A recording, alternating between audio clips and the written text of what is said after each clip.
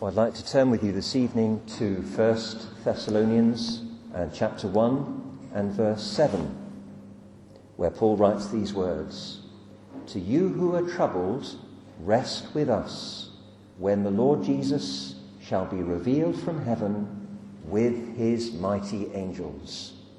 The Lord Jesus is coming back.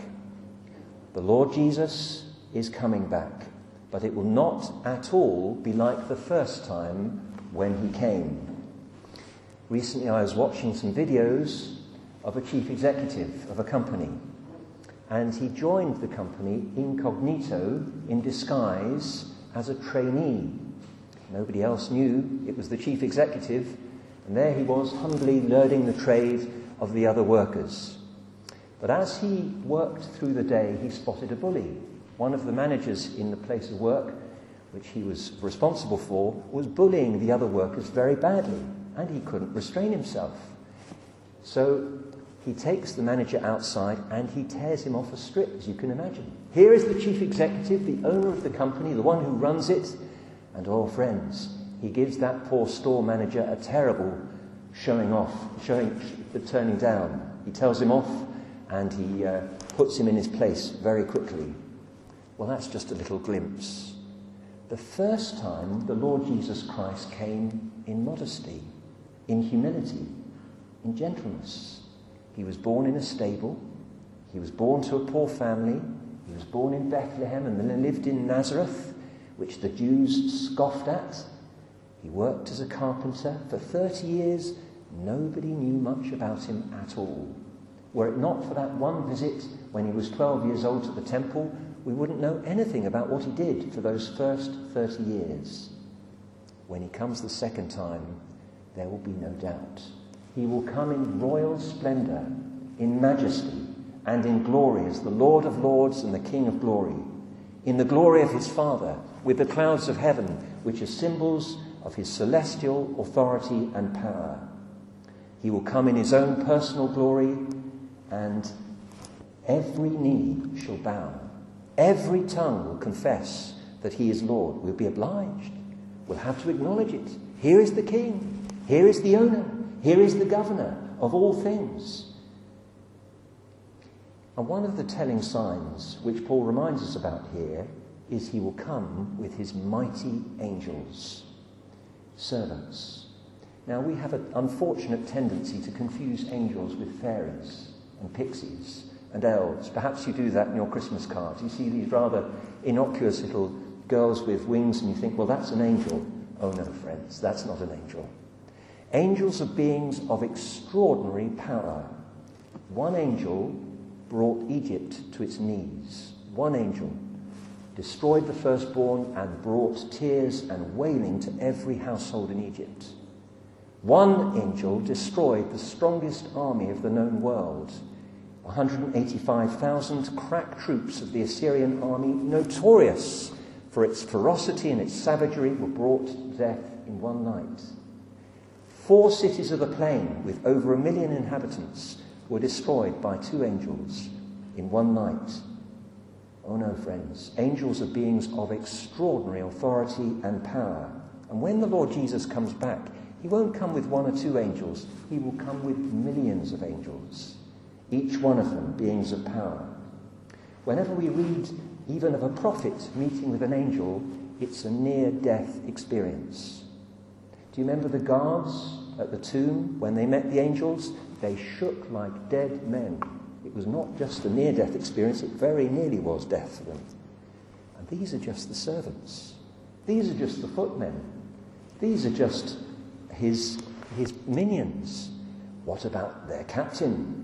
What about their Lord? When the Lord Jesus comes back, he will come back in all his glory and majesty and splendour as the incarnate Word of God. The first time he came secretly and quietly. Only a few knew about it. When he was presented in the temple, only Anna and Simeon seemed to recognise him as his parents bring him. But when he comes back, he will come back openly and manifestly. There will be no doubt at all about his coming. And if there is doubt about his coming, he hasn't come. If there's any doubt, he hasn't come. There will be a huge noise. There will be the sound of blaring trumpets. The elements will begin to melt. All the world will be aware. Oh, friends, we don't believe this nonsense of a secret rapture. When the Lord Jesus Christ comes back in his glory and majesty, there will be absolutely no doubt. It will be like lightning from one end of the heaven to the other. When he comes, oh friends, all will know. When he came the first time, he came in gentleness and in kindness. He was healing. He was blessing. He was restoring. Only once did he curse something, the fig tree. And sometimes we see flashes of his anger, flashes of his indignation, as he drives the thieves, the traders out of the temple with that cord of ropes. Or as he denounces the hypocrisy of the scribes and the Pharisees, we see flashes of his anger and of his fury. But generally, he was gentle, he was patient, and he was lowly. Do you remember how he rides into Jerusalem on a donkey? So lowly, the King of Kings. When he comes back the second time, it won't be like that, friends. He will come back in severity and justice, in the full glory of his fury and of his anger. God is slow to anger, but when his anger is kindled, there is nothing like it. A hurricane, an earthquake, a volcano erupting, they can't begin to capture the fury of God's anger. His anger burns like fire against sin. We read that passage in Isaiah chapter 63, and it's really quite frightening. It's one of the most terrifying passages of the Bible. It describes how the Messiah will come back, trampling his enemies down under his feet. Well, you say to me, that's the Old Testament. No, it's not. Turn with me, if you like, to Revelation and chapter 14, and you'll see what I mean. This is what John the Apostle says, again, of the Messiah's coming back. Chapter 14 and verse 19, he says, verse 18, he says this, "And another angel came out from the altar which had power over fire, and cried with a loud cry to him that had the sharp sickle, saying, Thrust in thy sharp sickle." Here we think he's speaking to Christ. "And gather the clusters of the vine of the earth, for her grapes are fully ripe. And the angel thrust in his sickle into the earth, and gathered the vine of the earth, and cast it into the great winepress of the wrath of God. And the winepress was trodden outside the city, and the blood came out of the winepress, even unto the horse bridles, by the space of 1,600 furlongs, 185 miles. Up to the bridle of a horse, there was blood." Do you see, friends, how terrifying this is? Do you see how serious this is? There will be a severe and exact retribution for sin. There will be an exact penalty paid. Sometimes the Chinese emperors would travel in disguise amongst their own people, amongst their followers. And often they would discover secrets they would never have learned from their golden thrones. And when their disguise was unmasked, they would bring fierce and unremitting justice. Oh, friends, the Lord Jesus Christ's coming will be in severity, it will be open, and it will be glorious when he comes. But if they are punished, and if the punishment is so severe, what are the crimes? What's the crime that he is punishing? Well, Paul mentions it here for us in verse 8. "In flaming fire taking vengeance on them that know not God." Here is the crime. They don't know God. It's a carefully calibrated retribution. It's a precisely measured judgment and recompense for sin. Well, you say to me, what's so bad about that? Not knowing about God? Many people don't know about God. But you see, the problem here is this is a willful ignorance. It's a deliberate suppression of the truth. When I worked on the wards, sometimes it was my duty to have to break very bad news to patients. I had to say to them, "I'm very sorry, but the scan shows something that looks like a growth, and we think the growth has spread, and that means it's probably a tumour. And what we're really saying in effect, and I would say it in a gentle, progressive way, is we're dealing with cancer. So you have a cancer and it's beyond cure. But sometimes as you're beginning to unfold these dark and difficult things, patients would just stop their ears. They would stop you in mid-flow and they would say, don't tell me anymore, just tell my family. I don't want to hear any more than this. I can't bear it. Don't tell me anymore. Well, we understand that. We can understand why somebody wouldn't want to hear such horrible news, such difficult tidings. But friends, here is grace. Here is kindness. Here is the love of God. And yet people deliberately pull down the shutters. They deliberately close their ears. They deliberately reject the love of the Lord Jesus Christ. They deliberately reject the opportunity of repentance. They scoff and they repudiate God's being and his call, not because of the scientific evidence, not because of the genetics, not because of the geology, not because of the astronomy, because all of these things point very clearly to the Creator, properly understood. No, they prefer to safeguard their lusts. They prefer to harbour their sins, and they should have known. Paul makes this very explicit in the epistle to the Romans. He says this in chapter 1 and verse 20. For the invisible things of him from the creation of the world are clearly seen, being understood by the things that are made, even his eternal power and Godhead, so that they are without excuse. There's no excuse for not knowing there's a God. No excuse for not recognising the Creator. No excuse for not seeking his face. No excuse at all. But sadly, the situation is worse. Paul goes on at the end of the chapter to say this, who knowing the judgment of God, that they which commit such things are worthy of death, not only do those things, but have pleasure in others that do them too. What a terrible position. A willful ignorance, a preferring not to know, a reckless indifference. What would you think of somebody who had a precious job interview, and on the day that they set their alarm clock, the alarm goes off, they smash the clock, they say, I don't want to hear that, I don't want to know that, and then of course they're late for the interview. Who have they got to blame? The clock? The job? The interview notice? They've got no one to blame but themselves.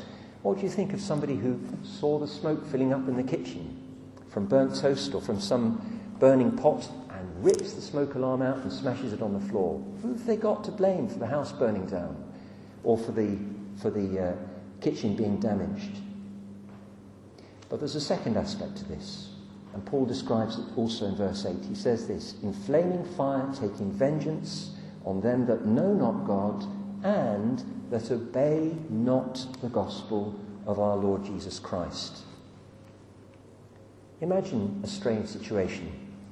Imagine there's a hospital, and I've been in this position, where a man deliberately starts to set fires around the hospital.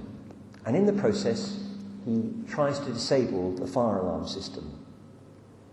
And he succeeds. The hospital's aflame, and the hospital starts to burn, or the nursing home, if you want a smaller institution, starts to burn down, and he gets caught inside the building that he's set alight. He goes up the stairs, and of course he's trapped on one of the higher levels, and the fire brigade eventually come out despite the alarm being disabled. And they come to him, and they say to him, come down, jump onto the ladder, jump into the net, we can help you, we can save you. What does he do? He makes a rude gesture at them, he says, and he goes back inside. He curses them, he blasphemes them, and he slanders them, and then he goes back into the building to perish. What would you think of a man like that? Not only has he broken the law, not only has he committed a great crime, he's refused and rejected any relief or help that was offered to him as well. And unbelief is like that. Unbelief is exactly like that. In fact, in many ways, unbelief is worse than that. Unbelief is disobedience of the most evil kind. It is a deliberate insult to God. It is an offensive crime before God. God is so good to us. He's so patient. We're biting at him. Well, friends, faith is a command. It is a call. And if we reject it, it is disobedience. Some people say, well, religion is like your diet. Some people like their food spicy, some people like it sugary, some people like chewy, stewy things, other people like fried things. And you can have a bit of Hinduism, a bit of Buddhism, a bit of Islam if you like. No, friends, that's not what faith is like. Faith is looking to God and hearing what he says. Faith is looking to God and hearing what he says and obeying it, doing it, trusting his warning, listening to his promise, looking to his dear Son, to the Saviour, trusting in him and leaving sin behind. That's what faith is. It's not like a choice of colour for your living room or for your sofa. It's a matter of life and death. It's a matter of eternity. Faith is not, friends, a matter of choice or personal taste. It's a matter of obedience to God's call. Imagine a drug addict and he smashes his car in an accident while he's high. He wounds his arm very badly so it's nearly cut off, and the ambulance comes to rescue him and to help him. And he races out of the car with a knife with his remaining hand and he tries to slash and stab at the ambulance men. And he even slashes the tyres of the ambulance. So not only can they not help him, they can't help others either until the tyres are replaced. Not only has that man broken God's law, he's rejected the help. He's spurned the rescue. And all friends, if you've lived in theft or adultery or idol worship or blasphemy or lust or lying, it's one thing. You deserve to go to hell. You deserve to be cast away from God. You deserve to be thrown into the pit of his anger. But if you've hated his remedy too, if you've hated his rescue too, where is the hope for you then? Where is the blessing for you then? Unbelief is the crown of sin. It is the climax of our rebellion. It is the cream, if you like, on the rotten cake of our depravity. I wonder if you know about that passage where the Lord Jesus Christ speaks of a man in hell. We don't often get such clear glimpses. And he speaks about this man crying out for relief and then crying out for rescue for his brothers to be warned. And he says to Abraham, I have 5 brethren. Let Lazarus go back and warn them, lest they also come into this place of torment. And Abraham says to him, they have Moses, they have the Bible, they have the scriptures, they have the warning and the testimony of God's word. And he says, but they won't hear that. But if somebody goes back from the dead, then perhaps they'll hear. And Abraham says, if they won't listen to God's word, if they won't listen to the scriptures, if they won't listen to the testimony, they won't believe if somebody rises from the dead. Their hearts are too hard. Unbelief is the crown of our depravity. If you will not listen to scripture, if you will not hear his call and his persuading invitation, not even a resurrection from the dead of a friend or a loved one will save you then. Unbelief is especially ugly in the sight of God. Well, friends, faith is obedience. Obedience to what? The 10 Commandments? No, we can't keep the 10 Commandments. Faith is obedience to Christ. He says, believe in the Lord Jesus Christ and you shall be saved. And it's trusting him. He says, come to me that you might have life. Very often the New Testament describes faith as obedience, because that's what it is. We listen to what God says, and by his grace, by his power, we do it and live. Will you do it? Will you turn to him? Will you trust him? Will you seek him? Will you leave your sins behind? Follow him, and he will empower you and deliver you. We can't cleanse our own hearts. We can't change our own lives. We can't break the chains of our sinful habits. We can't purify our thoughts and our minds and our tongues. But he can. He can. He can. If you turn to him and come to him and say, Saviour, I'm unclean, but if you want, you can make me clean. He will. He will. Well, in verse 9, Paul speaks about the punishment of those who will not know God and will not hear the gospel. He says this, who shall be punished with everlasting destruction from the presence of the Lord and from the glory of his power. I wonder if you've heard of the tyrant Chairman Mao.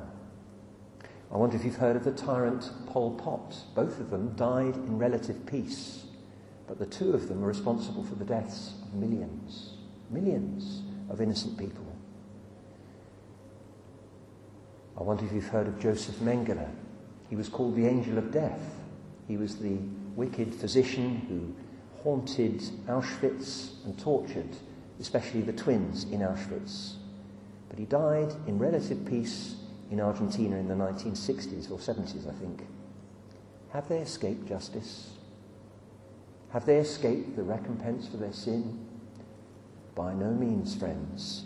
By no means. Paul speaks here about an everlasting degradation, an everlasting wasting, never ceasing, an everlasting punishment. It will vary in intensity for those who've sinned very greatly, like the men I've mentioned. No doubt it will be particularly intense. For those who've lived in relative obscurity and with relative innocence, perhaps the intensity will be less, but there will be no reprieve. When the Lord Jesus Christ comes back, it will be too late. There's no reprieve. There's no turning back then, it's too late. There will be no escape. You can't run away from the face of God. He is everywhere. He sees everything. You can't hide or evade his gaze, and there is no appeal. He is absolutely just. In fact, he will often quote your own words and your own judgments to bring you into condemnation, to show you just how foolish and sinful and hypocritical we've been. And then he says, from the presence of the Lord, from the presence of the Lord and from the glory of his power. It is in his light. There will be no excuses. He knows everything. He knows all the mitigating circumstances. He knows all the reasons why we did something. There's no concealment at all possible before him from the glory of his presence. Do you know there's a rather fearful truth here? Each one of us here tonight, whatever our condition, whether we're in the kingdom of God or outside the kingdom, will glorify God when we die. Even if we're impenitent, we will glorify God. Those that love the Saviour will glorify his mercy, will glorify his power. But those who reject him and despise him will glorify his justice, will glorify his retribution. Is that really what you want to be? An everlasting display of God's anger? An everlasting monument of the effect of sin? Is that what you want your life to be? Oh, friends, do you think these are the small things? Do you think I'm playing with words?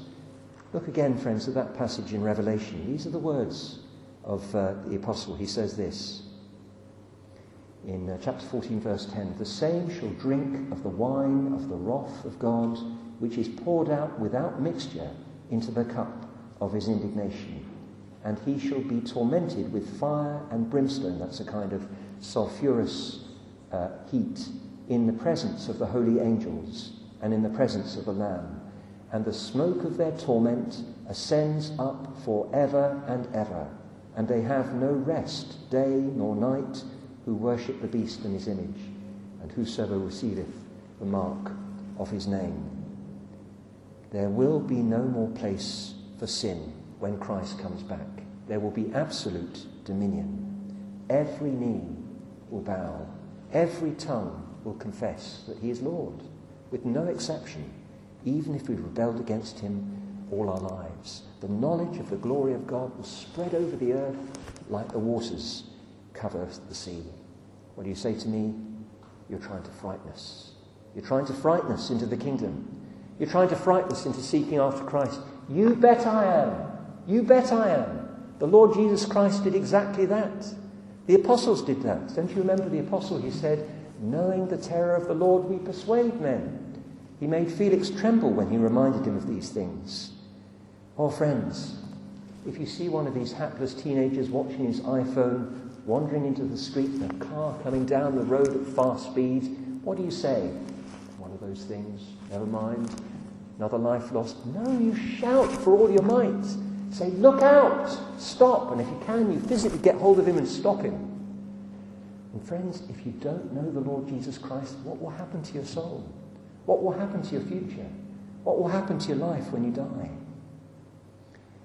If you see your neighbour's house, smoke coming out of the window, flames licking up at the window, and you can see they're still asleep, you can see they're still unaware, what do? You batter on the door, you warn them, you plead with them. Get out before it's too late. We plead with you, friends, tonight. Don't carry on in sin. Don't carry on carelessly. Look to the Saviour. Trust him and believe in him. Well, Paul has some very lovely words here for us, not just some words of hard things to say. In verse 7 he says this, to you who are troubled, rest with us. To you who are troubled, rest with us. This is a church that was very severely persecuted. They suffered a great deal of tribulation and heartache. And this is what Paul says, rest, take your ease. This is something to look forward to. This is something in which to take comfort in all your tribulation and heartache. Why is the apostle so confident? Why is he so relaxed? Here is the judge of all mankind. Isn't this the man who used to breathe out threats and slaughter? Isn't this the man who stood by Stephen as he's being stoned and gathered up the clothes? Isn't this the man who compelled Christians to blaspheme by torturing them? Isn't this the man who gave his voice to execute Christians? Why is he comfortable? Why is he so at ease? Well, read on in verse 10 and you'll see. When he shall come to be glorified by his saints and to be admired by all them that believe, well, he will be admired. The Lord Jesus Christ will be glorified. He will be delighted in. But would you delight in a judge, especially if you're guilty? Would you delight in an avenger, especially if you've committed crimes? Would you delight in the coming of a prosecutor, especially if you've fallen short of the Lord? Well, I misread the text, as some of you may have spotted. When he shall come to be glorified not by his saints, but in his saints, and to be admired not by all them that believe, but in them that believe. Look, here is Zacchaeus. Do you remember him? He was a gangster. He was a blackmailer. He was an extortioner. Look what's happened to Zacchaeus. His fellow publicans say, how changed he is. He's giving his money away. He's inviting the Saviour of the world into his own home. What about this Matthew? He was an ugly piece of work. He was a nasty collaborator. He sold out on his principles a long time ago. Look at him now. He's opened up his house. And what do we hear coming out from the windows? Preaching about repentance, preaching about righteousness and purity of life. What about the Apostle Peter? He tells us himself he was a party boy at times. Now look at him, standing up in Pentecost, preaching to the crowds, calling them to the Saviour, calling them to righteousness and temperance.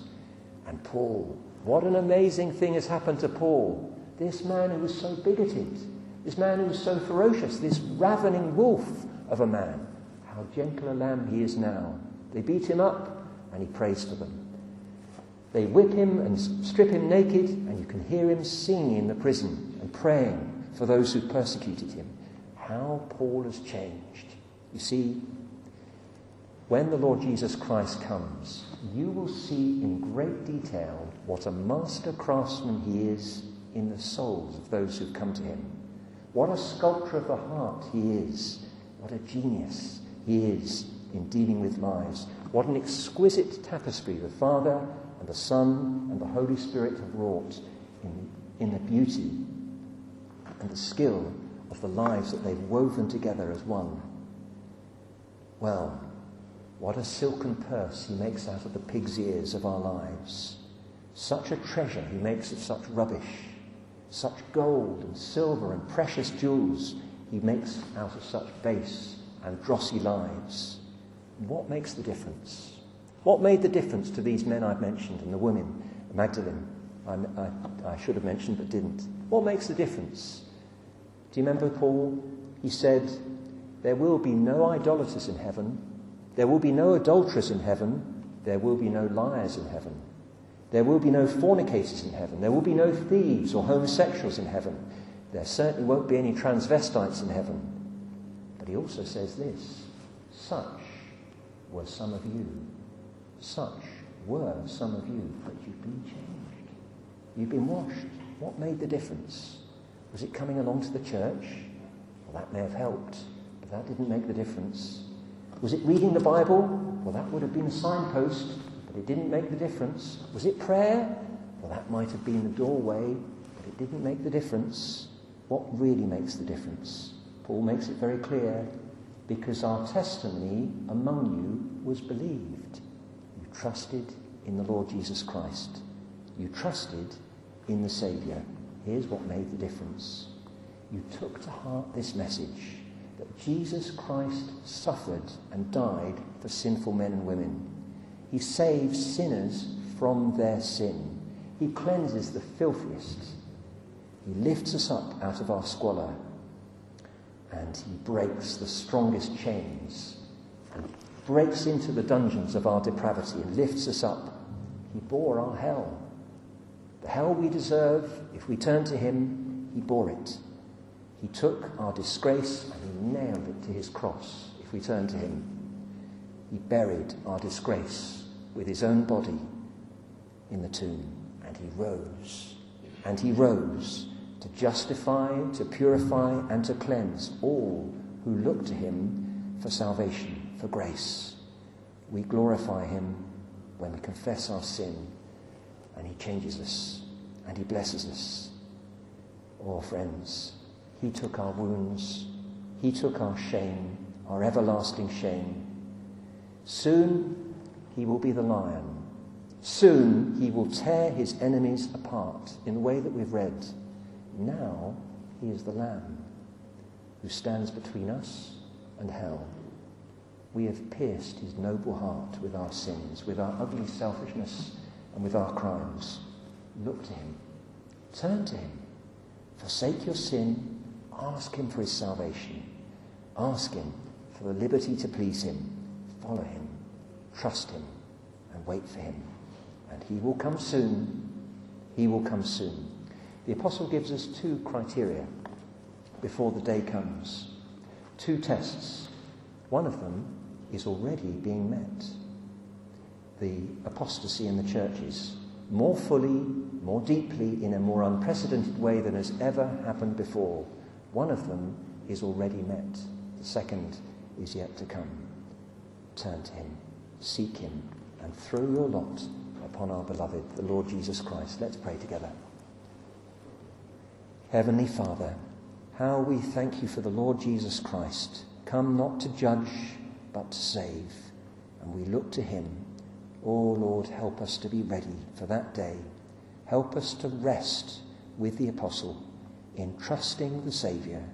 Cleanse us of our sin. Bless us and meet with us. We ask it in Jesus' name. Amen.